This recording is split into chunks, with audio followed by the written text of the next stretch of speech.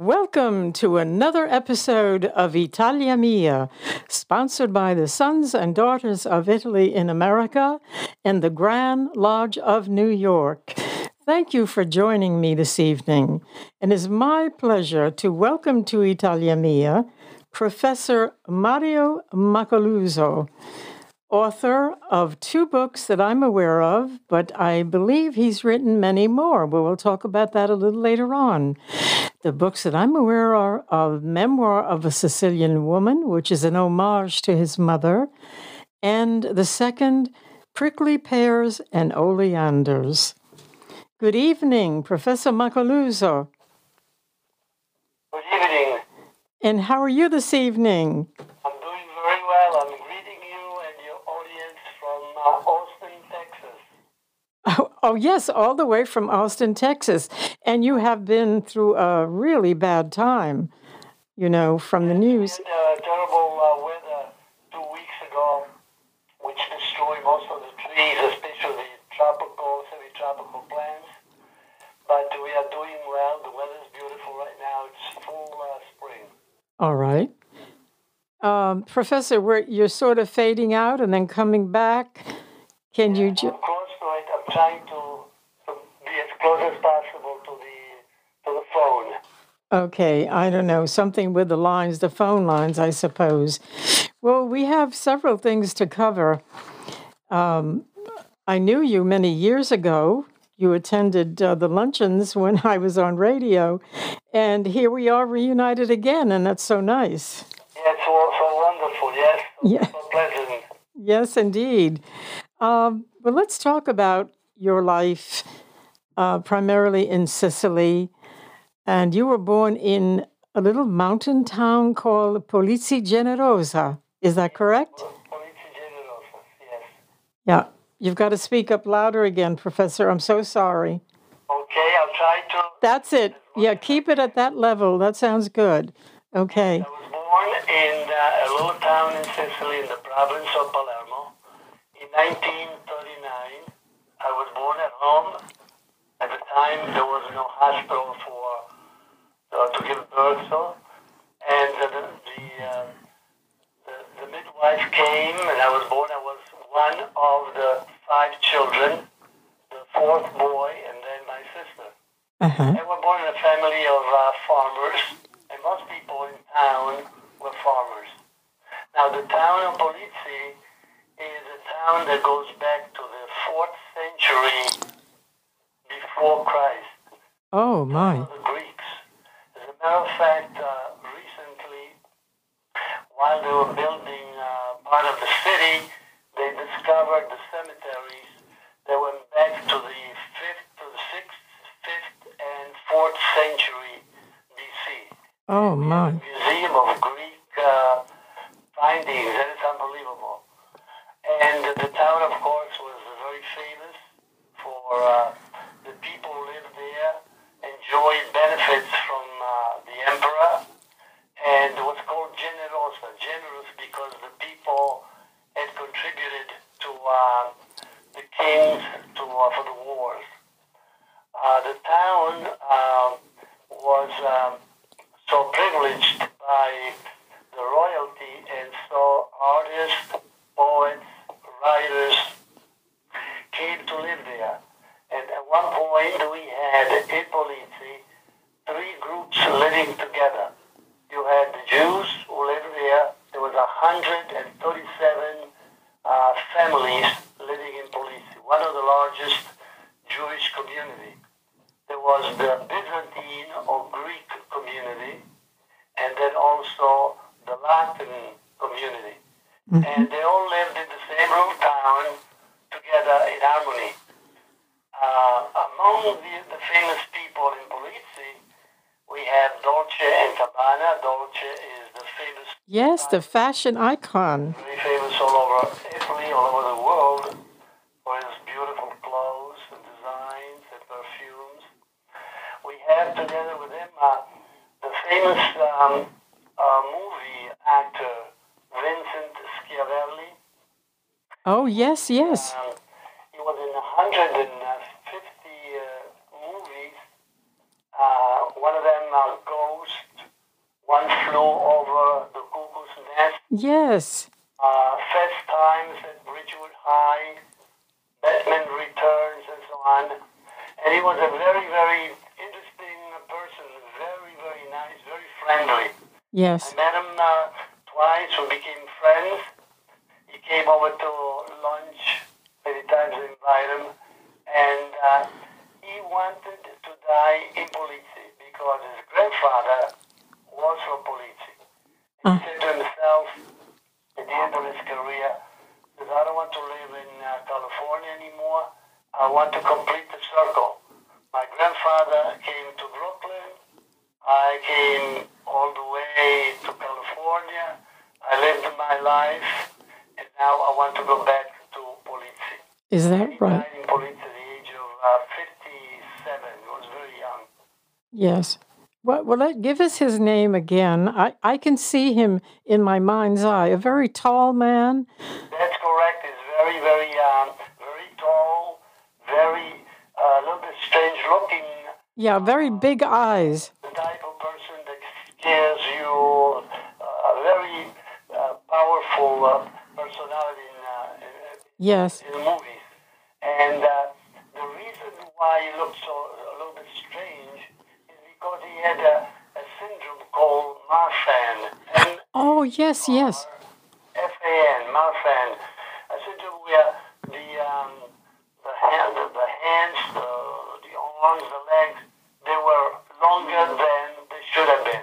And I believe, if I'm correct, Abraham Lincoln suffered from that very... That's true. That's correct. That's correct. Among also the other people with Vincent Schiavelli is Martin Scorsese, the movie director, the famous movie director. His grandparents one of his grandparents came from Polizzi. I'm sorry, you faded for a moment. Yeah, he was honored by the town and so on, but Martin Scorsese. Together with them, there is also another personality which is now well known in the world, but it was a cardinal, Mariano Rampolla. Uh-huh. He was the Secretary of State of Pope Leo XIII. And guess what? When the Pope died, Mariano Rampolla was already picked to become the next Pope. But there was a leader from Austria at the time, the governments could say no to the church. They sent someone to Rome and said, we don't want Mariano Rampolla Pope. Uh-huh. And so he never became one, but he was very, very famous as Secretary of State for the church. Well, that little town certainly enjoys quite a history. Yes, not only that, so the town attracted also tourists and attracted also religious orders. You had the Franciscans, you had the Dominicans, you had nuns, you had monasteries. There were churches galore. Even today, there are many, many churches, even though some of them are basically closed because, the population is much smaller, the interest in the church is less. But beautiful churches and beautiful works of art. Uh-huh. And at what age did you emigrate to the United States? I was 18 years old. What happened to me is that I went to school, like my brothers. My mother, by the way, talking about my parents, they were farmers. My mother had a third grade education. My father was illiterate. He didn't know how to read or write. He never did. Uh-huh. He was born in 1898. Right. And when time came for him to go elementary school, the parents felt that he really did better if he went to work on the farm. Uh-huh. And so that was the condition of the mentality of the parents in those times. A man did not need to go to school. School was really to waste the time. Right. You had to work on the farm. And so my father worked on the farm, and that's the only thing he knew what to do. But they were loving, they were caring, they took care of the family. And when I was in the 5th grade, we had moved to the farm, to live on the farm. So we left the town, and the whole family lived on the farm. And I used to go to school, in one-room school, really. And they had, in this classroom, they had fifth graders, fourth graders, third graders, all the grades, one after the other. And we were teaching almost each other plus the teacher. And when I was fifth grade, that was the end of education for us. And my parents, especially my mother, insisted that all the children should have a fifth grade. So when it came to my case, a teacher somehow noticed that I somehow had the mind to study, to read. So he said to me, Mary, I want to talk to your parents tomorrow. And I was scared because I said, Uh-oh. I'm in trouble. And sure enough, I went home and said, Mom, Dad, the teacher wants to talk to you. And so the next day, they put the best suit on, they dressed up. They were trying to find out how to address the teacher. Should we say tu, voi, lei? They didn't know how to. And they had no idea what the teacher wanted to talk to them. And the meeting was very pleasant. The teacher said, I look at Mario, he's finishing his fifth grade. It would be a shame for him to waste his mind on the farm. Oh, good for her. Send him to school. Good for her. Continue his education. And my parents said, well, we don't know because the others did not have a chance to go to school and continue. So we have to check with the family. Uh-huh. And so my family was consulted, and guess what, Luis? They said, yes, Mom, Dad, send them to go to school. Oh, that's good. The love of your siblings. My brothers, really, my family, at the moment, a very, very crucial moment in my life. Yes. And now I look it back and say, wow, they could have said no, and I would have been staying on the farm, but they said yes, and I was able to continue. And naturally, in the little town, there was no high school. Oh, I was about to ask you that. My parents said, what do we do with this boy who has to go to school? Well, we know Father Anselmo. He was a seminarian, and he was going to be ordained, and he was friend of the family. So they said to him, do you think Mary maybe should go to the seminary with you? And you can watch him, because he's a little kid. Uh-huh. I was only 11. He said, yeah, of course I'll watch him. It would be very nice to go there. And so, at the age of 11, I was going to become a priest. Oh, my goodness. Today we'd be calling you Father. Well, I was. And surely enough, believe it or not, Luis, that was a good place for me to be because I learned discipline. I learned how to do things. I learned how to be independent. Uh-huh. I learned Latin and Greek. Did you at that? Philosophy. Wonderful. And I learned also religion. They gave me a faith, a sense of faith, a belief, which has affected my life, and in a very positive way. Yes. Still does. Wonderful. So then at the age of 18, my brothers, now the question was, we were farmers. And the first time that we as a family had an experience outside of Polizzi, outside of those mountains that surround Polizzi, was when my brothers went to do the military. Mm-hmm. And so when the military was over, first of all, they went from a little town to Rome, to Civitavecchia, to big cities. Yes. And they saw that there were people living in the cities, not farming, and yet living there, which meant that they were making a living in a different way. Yes. And so they got the idea, said, what are we going to do now that we go back home after the 2 years in the army? They wrote to my aunt here in America, and they said, Aunt, here's my picture. Send me a girl so I can marry and come to America. Would you believe it? My aunt became the matchmaker. Oh, my goodness. Oh, yes. She's a matchmaker. And she said the girl was 18 years old, and she came to marry my oldest brother. Right. And my oldest brother, he no time at all, came to America, and became an American because he was the spouse of an American. Uh-huh. That was the beginning of our family moving. My second brother said, "Oh, my oldest brother did that. I'm going to do the same." Uh-huh. And there were girls from my hometown. They knew the family. They were, in a sense, was arranged.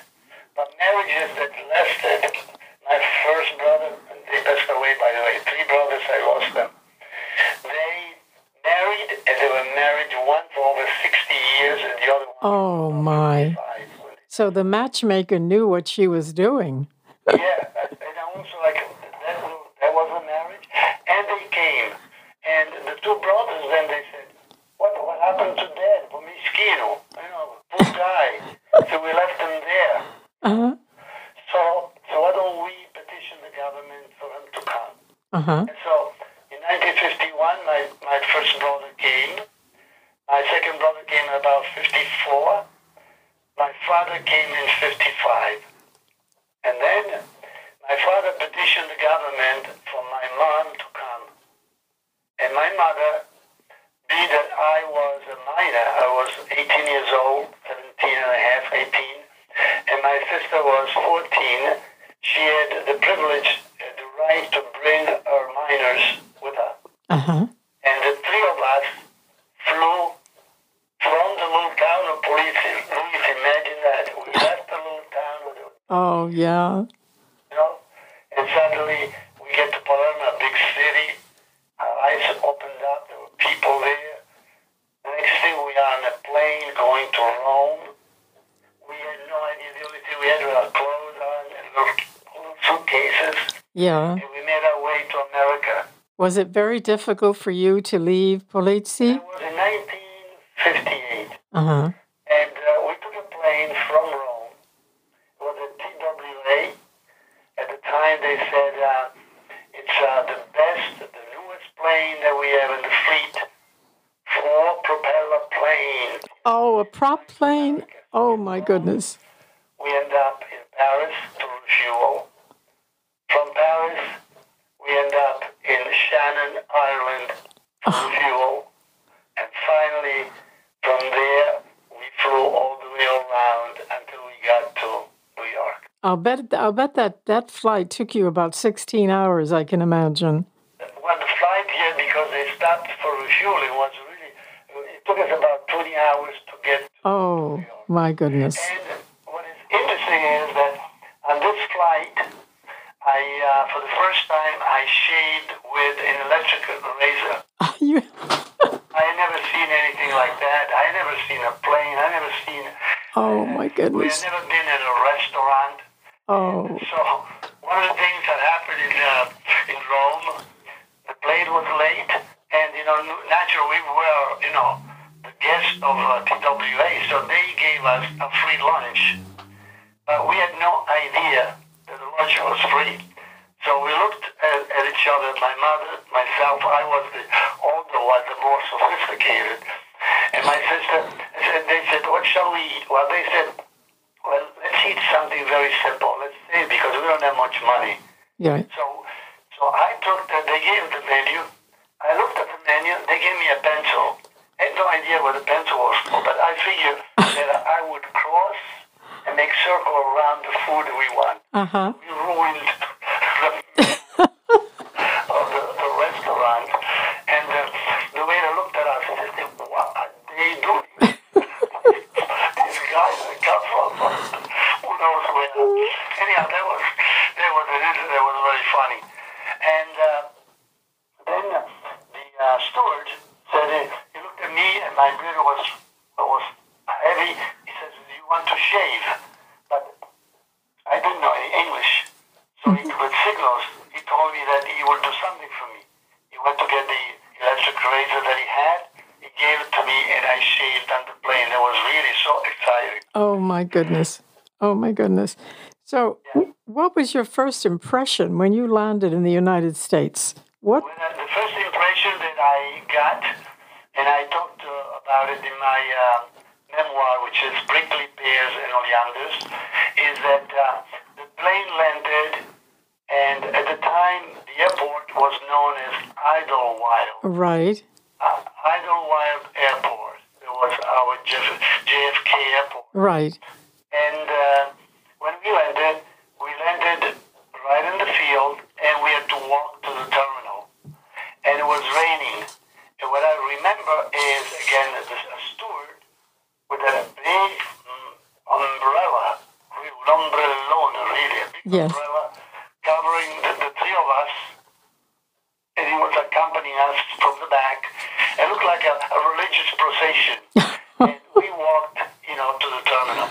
And when we got to the main entrance, they had glass doors. I, being the adult, being polite, I just went to open the door. I reached out, and suddenly, without touching the doors, they sprang wide open. Well, I had never seen an automatic door before. So that was my first shock coming to America.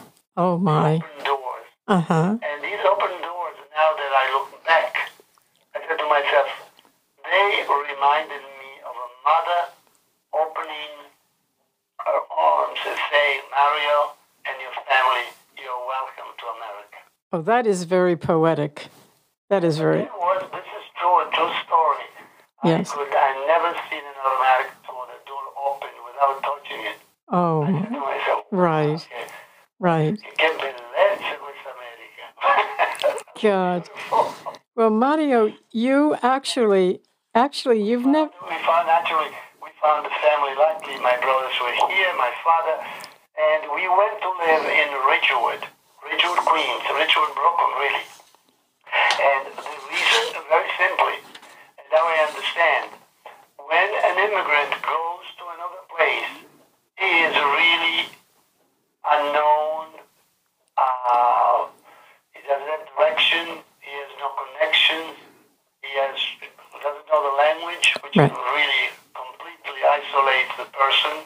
He doesn't know the customs, the usage, Right. the office, the stores.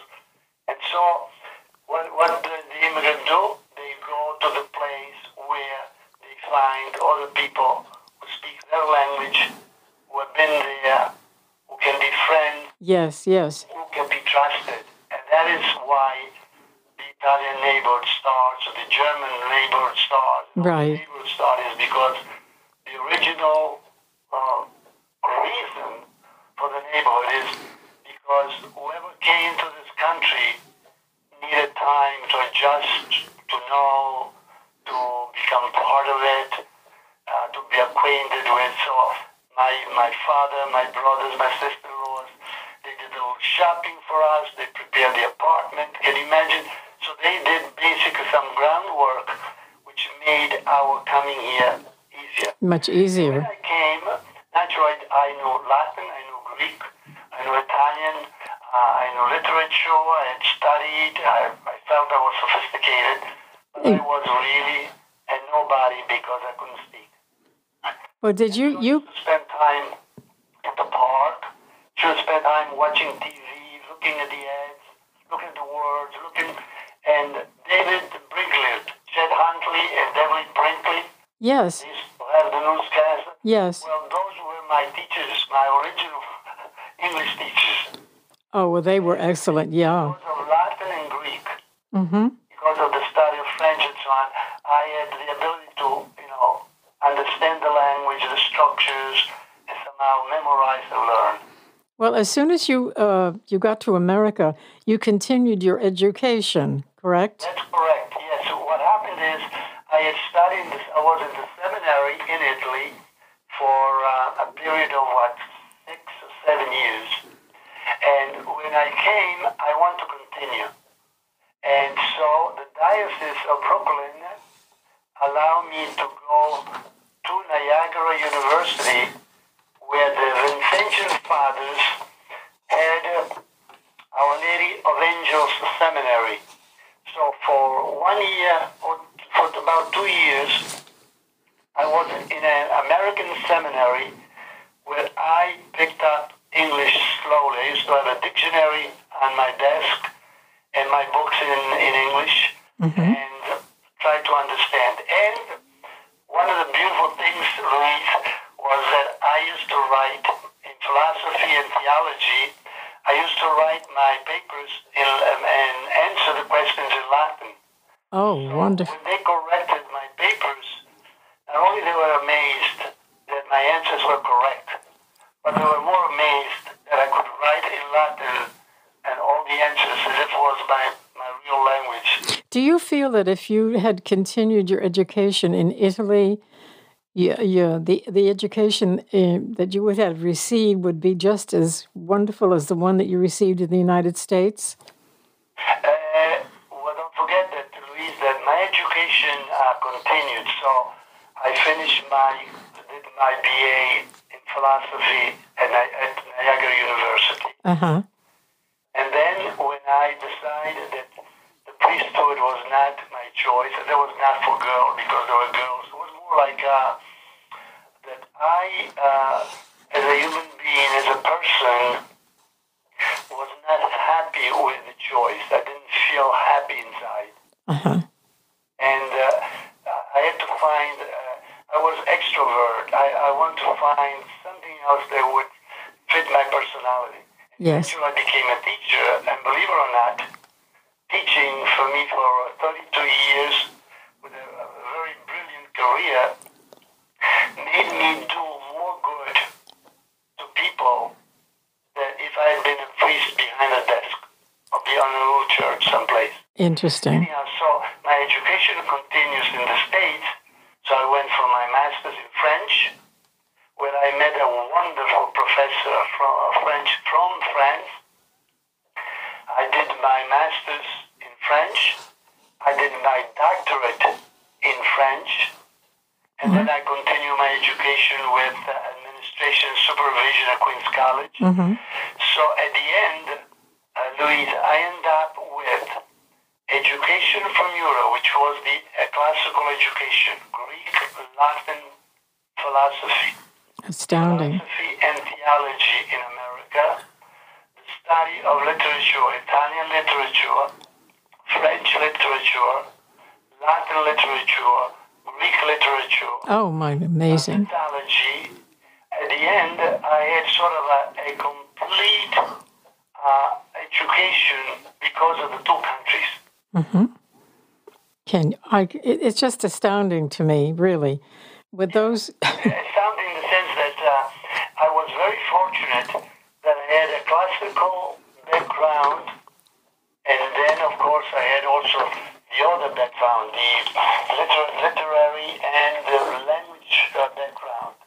So that, in a sense, at the end, I end up knowing quite a bit of ancient Greek. Latin, I became a professor of Latin, taught for many years.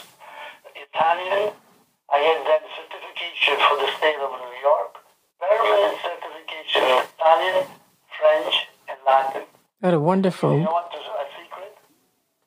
It was because of Latin that I ended up getting a job teaching languages. Wonderful. You know why? Because most of the times the schools needed somebody who knew Latin for their program. Right, right. So they would give me, say, 2 classes of Latin, but then they say, well, Mario is very flexible. 2 classes of Italian, a class of French, and I had a full program, and I had a full-time job all the time. Amazing, amazing. Yeah. Well, Mario, would you... And so my experience of getting educated was really very beautiful. I worked very hard. I did everything on my own. Let's say, college today, they ask people send money to help out. Believe it or not, Luis, I never received a penny from Hunter College, never from Queen's College, never from the Graduate Center. There was no foundation, no groups who said, Mary, you know what? We're going to help you. And basically, I used to work as a teacher in the morning. I used to teach at Queensborough College, one course, get that money from there and pay the college course at the Graduate Center. And then, I used to tutor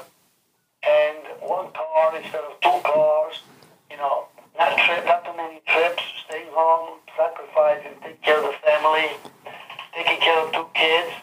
And my 2 kids, by the way, are educated in God. One is a pharmacist, and she works right here in Austin. She's been a pharmacist for about 17 years. And the other one works with assisted living and all the people. She's a director of activities and running out Well, the program. that is not surprising. And again, we took care of the kids. My wife taught in Sayasat. I was in Sayasat for many years. Those who know where Sayasat is, Yes. I was in Sayasat for a total of 28 years, of which 18 as a teacher and 10 as a chairperson of the languages. And when I retired, Louise, they called me out of retirement and they offered me, guess what? What? Not to brag, To be a teacher and the director of the student teaching for future language teachers. Oh my goodness. I studied broke. So I became the director. They called me, they said, you are the most qualified. You have a PhD. You have experience as a chairperson of languages. Yes. We know the type of person you are. We like to offer you this beautiful job. And this job they gave to me followed Joe Tursi, Professor Tursi, as you might know his name. He was very famous Yes, yes. on the island there. But again, these things that I accomplished, Louise, really was not me. It was really the people that helped me go through it. My teachers, my parents who sacrificed. My parents had no idea about school or anything. Never said, Mario, do this because this university is better, or do that because of that. But you know, Mario, that's a familiar story, but That's you. We are here to help you out, or to support you. My brothers, my fellow teachers, the professors that I met, they all did something for me, and that's why I am here. okay. Can we just take a moment out? I have a commercial, and then we will return. Okay? Very good. Have you been searching for a pastry shop similar to the one you would find in Italy? Look no more. La Roma Pastry Shop, home of the rainbow cookie and delectable sweets, so inviting you'll return again and again. Choose among the Neapolitan and Sicilian confections like pasticciotti, baba a Rome, fruit tarts, luscious cakes and cookies, and so much more, all freshly baked every day. Excuse me. Be warned, they are addictive. Easter Sunday is fast approaching. Order traditional favorites now, like pizza rustica and pastiera. They will sell out quickly. La Roma has become a town favorite among patrons who yearn to bring a touch of Italy to their dessert table. Pastry chef and owner Gino Zambrano learned his craft at his father's side in their family-owned pastry shop in Naples. Mention Italia Mia when ordering, and you'll receive a discount on your purchase. Shipping is available. La Roma Pastry Shop is located at 1611 Smithtown Avenue in Bohemia, behind McDonald's and Applebee's. Call 631-319-1474. That's 631-319-1474. Now open 7 days a week. Visit their website, www.laromapastryshop, to see the array of pastries and cakes. Remember, La Roma Pastry Shop. And now back to Professor Mario Macaluso. Mario, are you there? Mario? Yeah. Yes. Hello? Mario? Yeah, but can you hear me? Yes. All right. Let's go on with this wonderful story that you're relating to us. We know that you left Polizzi Generosa, but to my mind, you never really left because you have conducted many tours to your old hometown, have you not? Yes, Luis. The story of the tours, I became a travel agent without really choosing to be one. It happened like this. In 1975, I was teaching Italian at Sayasa High School, and I looked at, I got a brochure from a company saying, take your group to Europe. And I said to myself, how can I do something like that? I spoke to the chairperson, I spoke to the principal. They gave me permission to organize a trip to Rome for my Italian class so the kids could really see that we were teaching real Italian and there was a real culture going on there. Mm-hmm. And so we announced it. I announced it in class. I asked the parents to come to school one night. I discussed the trip, what we would do, the chaperones, everything. The company was organizing it. And the adults who were coming on this trip. And we started collecting a newspaper. We're selling old newspapers to make money towards the trip. And the trip went, believe it or not, for $637. We had the flight, we had the hotels, we had the food, we had the guided tours, the museum. Oh, my. All the taxes for the airport. And once the first trip went, those students came back. And guess what? Their brothers and sisters said to their parents, I want to take Italian.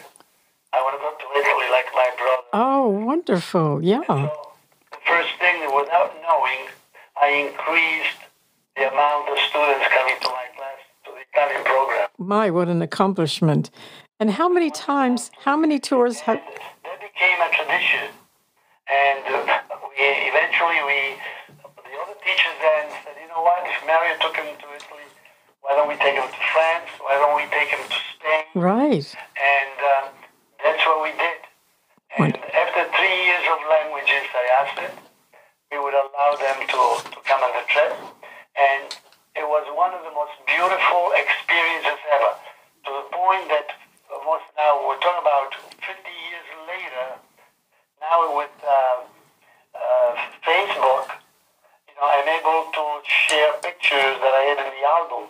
I've seen them. And those students say, I can't believe it. So many years have passed by, and we still love the experience. So that's what happened. The parents got the idea. They said to me, Mr. Macaluso, Dr. Macaluso, you're taking our kids to Europe. How about taking us? Why you do?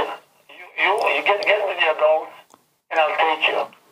Sure enough, the tradition continued with adults going to Europe. Well, when was the last... Excuse me. Until this very year.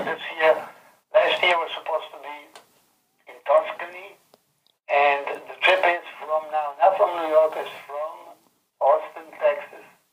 So there's been a career where... Wait, I'm losing you, Mario. Could you... So many people, so many Americans to Italy. Not only that, I always manage, if we go to Sicily, to have them experience the beauty of my little town, which is a medieval town, beautiful buildings, beautiful little streets, and the food is really the best. Are you planning a trip to, perhaps when the pandemic is over? Are you planning another tour? It's the same trip that was supposed to leave before the pandemic. Was postponed from March to November last year. Uh-huh. And now they postponed it to November this year. So for the second time, so we have no idea. And are you going to Tuscany, you said? You're going to Tuscany. They would like to go. And let me tell you two things about these trips. That here from Austin, I was able to take them to Sicily and year before, in 18, I took them on the Amalfi Coast. Oh, so beautiful. And they saw everything. We went to the museum in Pompeii, the museums in Herculaneum, but we went to the museums in Naples, the archaeological museum in Naples. Yes. They had an experience that was unbelievable. Capri, Sorrento, Positano, Ravello. Oh, yes. I've been there. Mm-hmm. Anyhow, and again, what is beautiful is the students, they gave me the greatest pleasure to take them to Europe.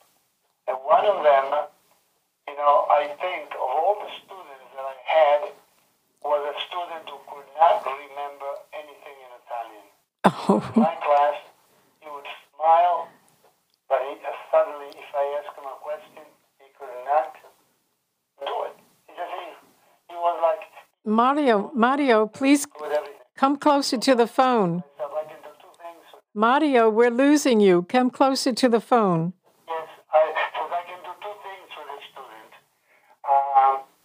One, I can say to him, look, you cannot do it, why don't you take another course? Or I say, stay and let me see if we can do something else. So I decided that he would not become a professor of Italian, which he never did, by the way. But I said, this kid loves photography, this kid loves to organize. I said to him, look, would you like to come to Italy with us?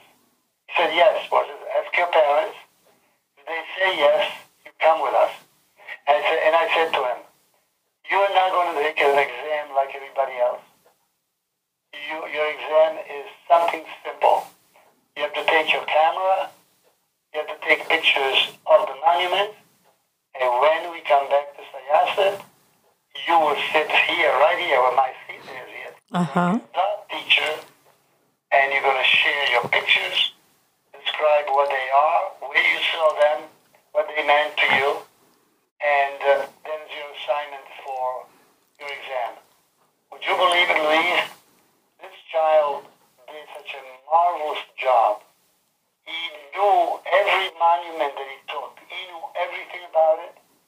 He was enthusiastic. He just loved what he did.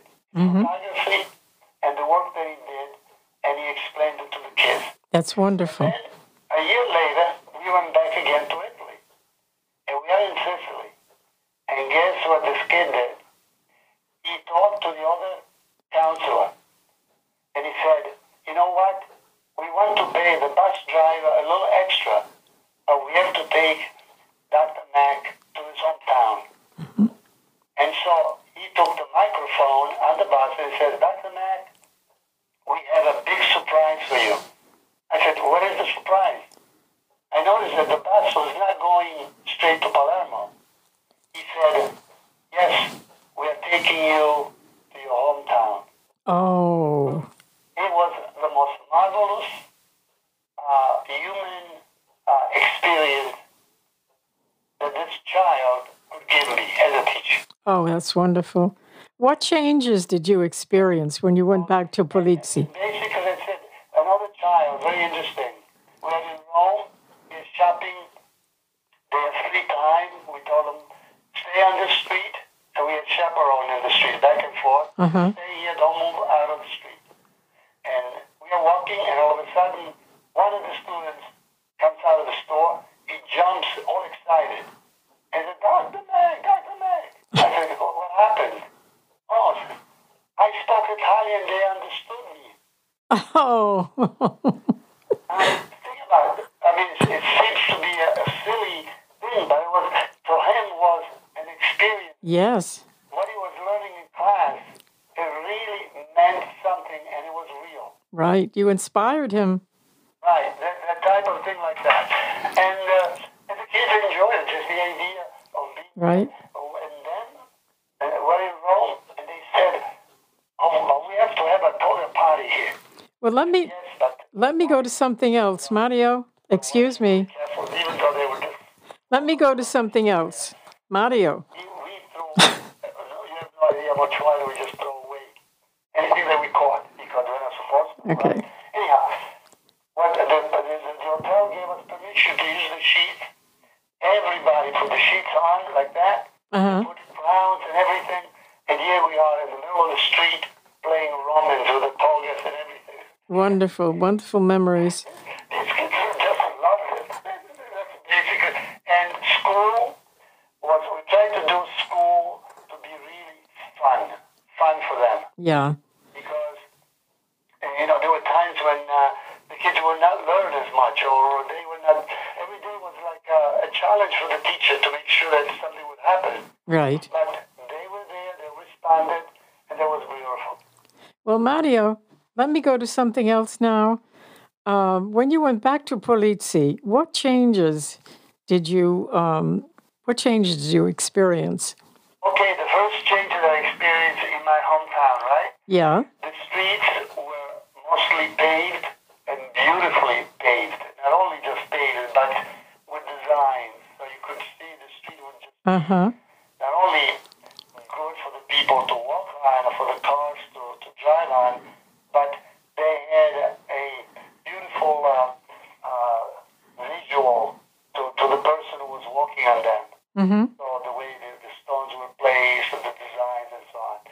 The second thing that I noticed in town was the fact that people spoke Sicilian, but with a lot of Italian in it.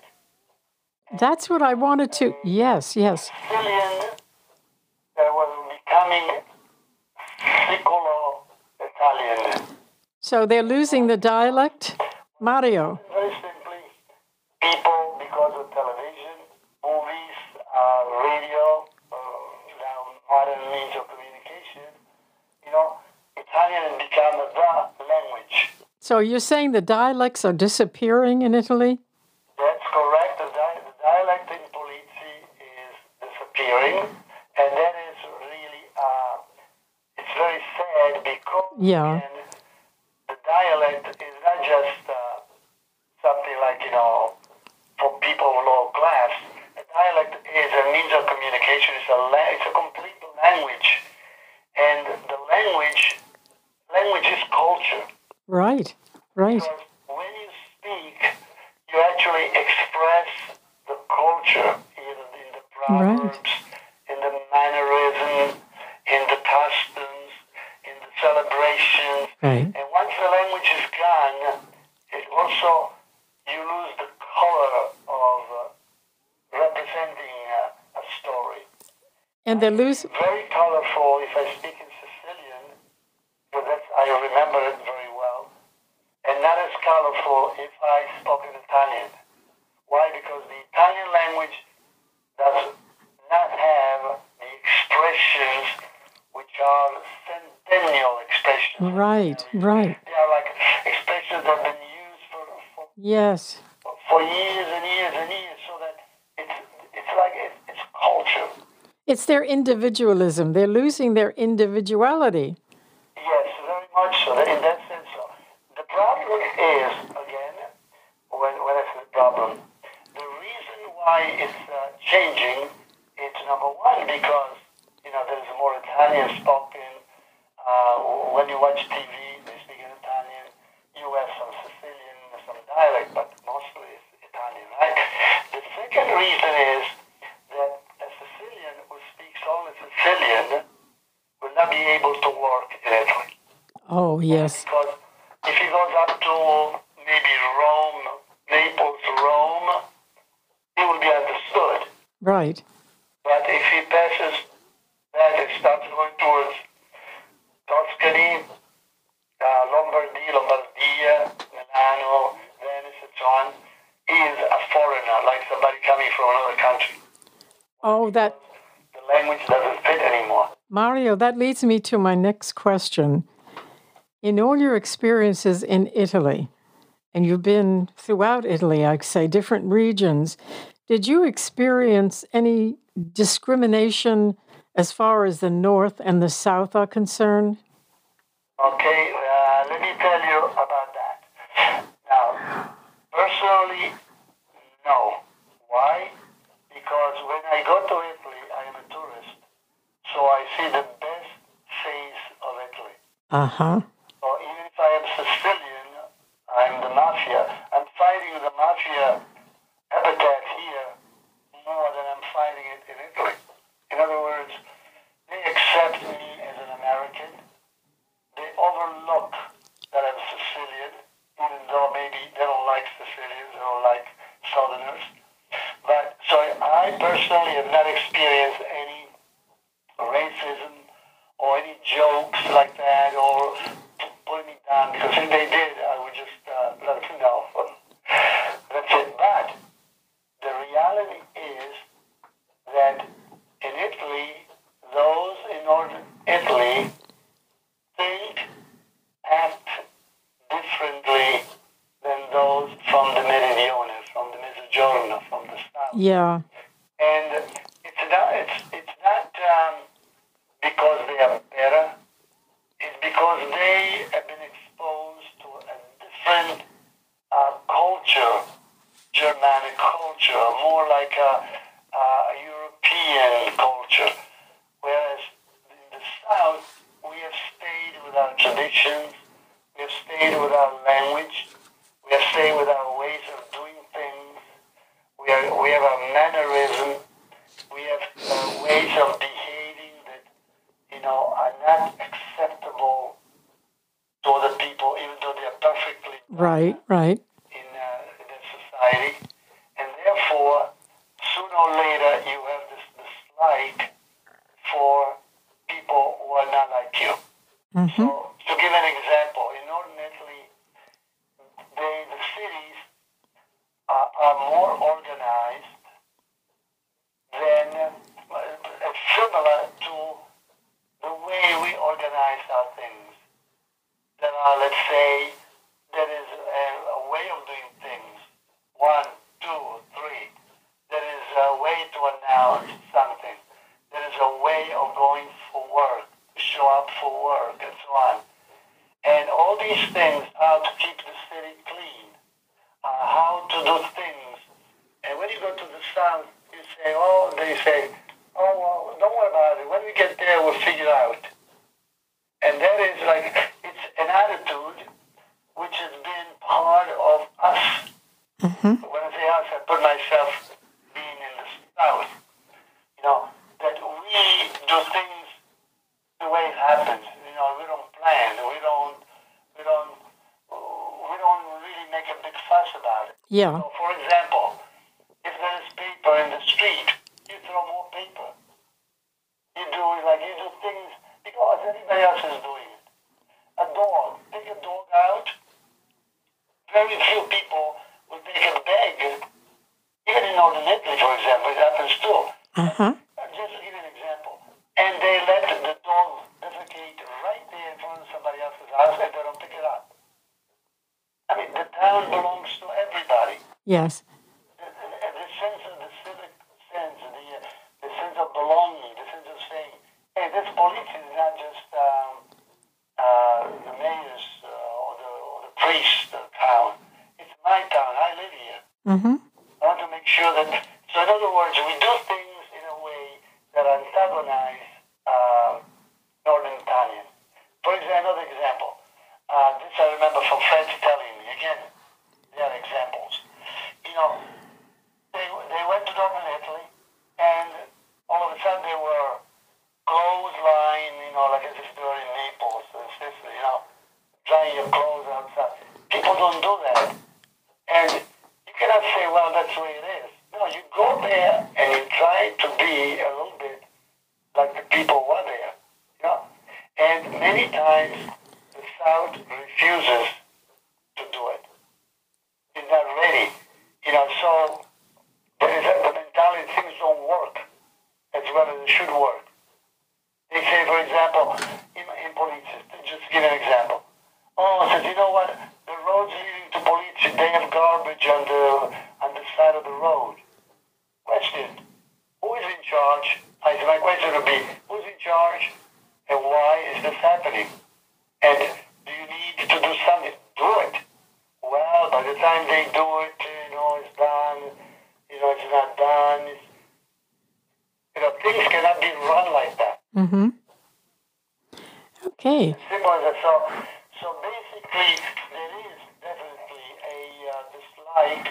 As a matter of fact, they want to separate themselves from the rest of Italy.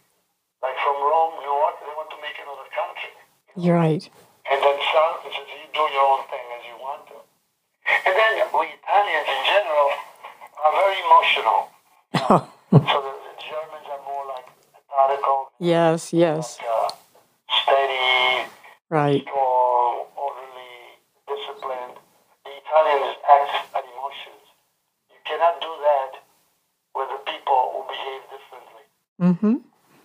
I came to America, and I remember I was in the park in Brooklyn. My brother is sitting next to me. We're in Lune Park, in Bushwick Park. And I am here, I was here maybe, I don't know, say 10 days, 15 days. And he offered me a candy. I opened the candy, unwrapped it, and guess what? Without thinking, I was in police. I let it drop to the ground. My brother turned around and says, oh no. Almost scared me. I said, what? Don't throw the paper on the ground. Take it and throw it in the basket. In other words, what he was teaching me is, you are in America here. In America, that's what we do. You don't throw paper on the street. Yeah. Police waiting for the rain to pull her away, or somebody to sweep the ground. And this is the reason also why things are like that. The reaction to people in general, when people say, I don't want to live next to somebody, it's not because it's black or white, it's because that person does not behave the way you would like him to behave, like Right. the rest of us. And I don't know. Well, Mario, I believe our time is just about run out, unfortunately. I feel like I've been on a trip, and I feel like I've been in a classroom, all of those things. Thank you. Really, really, very, very educational. You're forever the master teacher. Oh, thanks so much. It was so wonderful having you here, and we learned a lot. We really did. And I should mention that you have written many books. You told me early on that you've written 10 books in addition to those that I mentioned. So keep writing. I'll tell you briefly. And please, when you conduct your next tour, thankfully when the pandemic is over, please send me the information. No, I'm too old now. I'm sort of at the end of my career with that. I've been retired since 1996, and since I retired, I wrote my mother's memoir. Then I wrote my memoir to celebrate all the different people, my teachers. You know, as you should know that I failed the first grade. Uh-huh. I had to repeat first grade. Then the fifth grade teacher found me, and I went to school and so on. And after the prickly pears, I wrote a book on a collection of spiritual thoughts for Sunday, called the Sunday Spiritual Bouquet. Uh-huh. Then after that, I wrote Sicilian Wisdom, a collection of all Sicilian proverbs for Polizzi, poems, and sayings. Oh, lovely. It'll never be lost. Themes and so on, very interesting, with a little introduction to grammar for Sicilians. After that, I wrote Sicilian Myths and Legends, very beautiful, a collection of all the different legends in Sicily, from myths, from mythology and traditions. After that, I wrote, my mother was in a nursing home, assisted living nursing home, until she was 99 and 5 months. Oh, God love her. So the last 7 years, I was nearby. I was in Sayastet. I was in Plainview where I lived, and I went to Sayastet where my mother was, and because the whole family came here, by the way. All 7 of us came to Brooklyn. So my mom came. She became a citizen. It's a story, but beautiful story when she became a citizen. My father had the green card. She had the green card to stay. And so I wrote my mother's sunset journey. I wrote the 7 years of her life, my experience taking care of her, becoming a little more senile, dementia, and so on and so on. Beautiful, beautiful book like that. After that, I wrote a textbook for AP Italian for students advanced Italian, for college courses like that. Then I wrote here when I was in Austin, I wrote The Influence of Ancient Rome on the English Language. Very beautiful book, I guess, that. And finally, when I went to Polizzi in 2017, I went there by myself. My wife said, yes, you go, because I wanted to fill myself with a feeling of town. I got there, I spoke Sicilian only, even though they spoke to me in Italian. I just loved to talk to them in Sicilian. I ate the food, I did the things they did, and they treated me like a royalty. Like royalty. As a matter of fact, the mayor and the city council made me honorary citizen of Polizzi. Yeah. Because when I came to America, I became an American citizen in '63, and at that time, you would lose the citizenship of your country of birth. So I lost my Italian citizenship, and so the mayor and the city council declared me a Polizano. Again, one more time. Okay, well. And I wrote a book, Amo Polizzi Generosa, in Italian, the only book in Italian. Okay, well, what a legacy you're going to leave us. It's amazing. It really is. Yeah, well, that's it. And here in Austin, what we do, my wife and I, we used to do line dancing. We still do, but of course we stopped. Yes. With the COVID. And we also been volunteering, and we stopped also because of COVID, at the Lutheran Church and the Food Bank to distribute bread on Mondays. Wonderful. We used to do that, for the poor, for people in need. We used to do that. And we have lots of friends here. And for the people in Austin, I organized the day trips for AARP, which is the group for all Americans, AARP. Yes. And the president said to the group, ladies and gentlemen, I'm ashamed of myself. We should all be ashamed.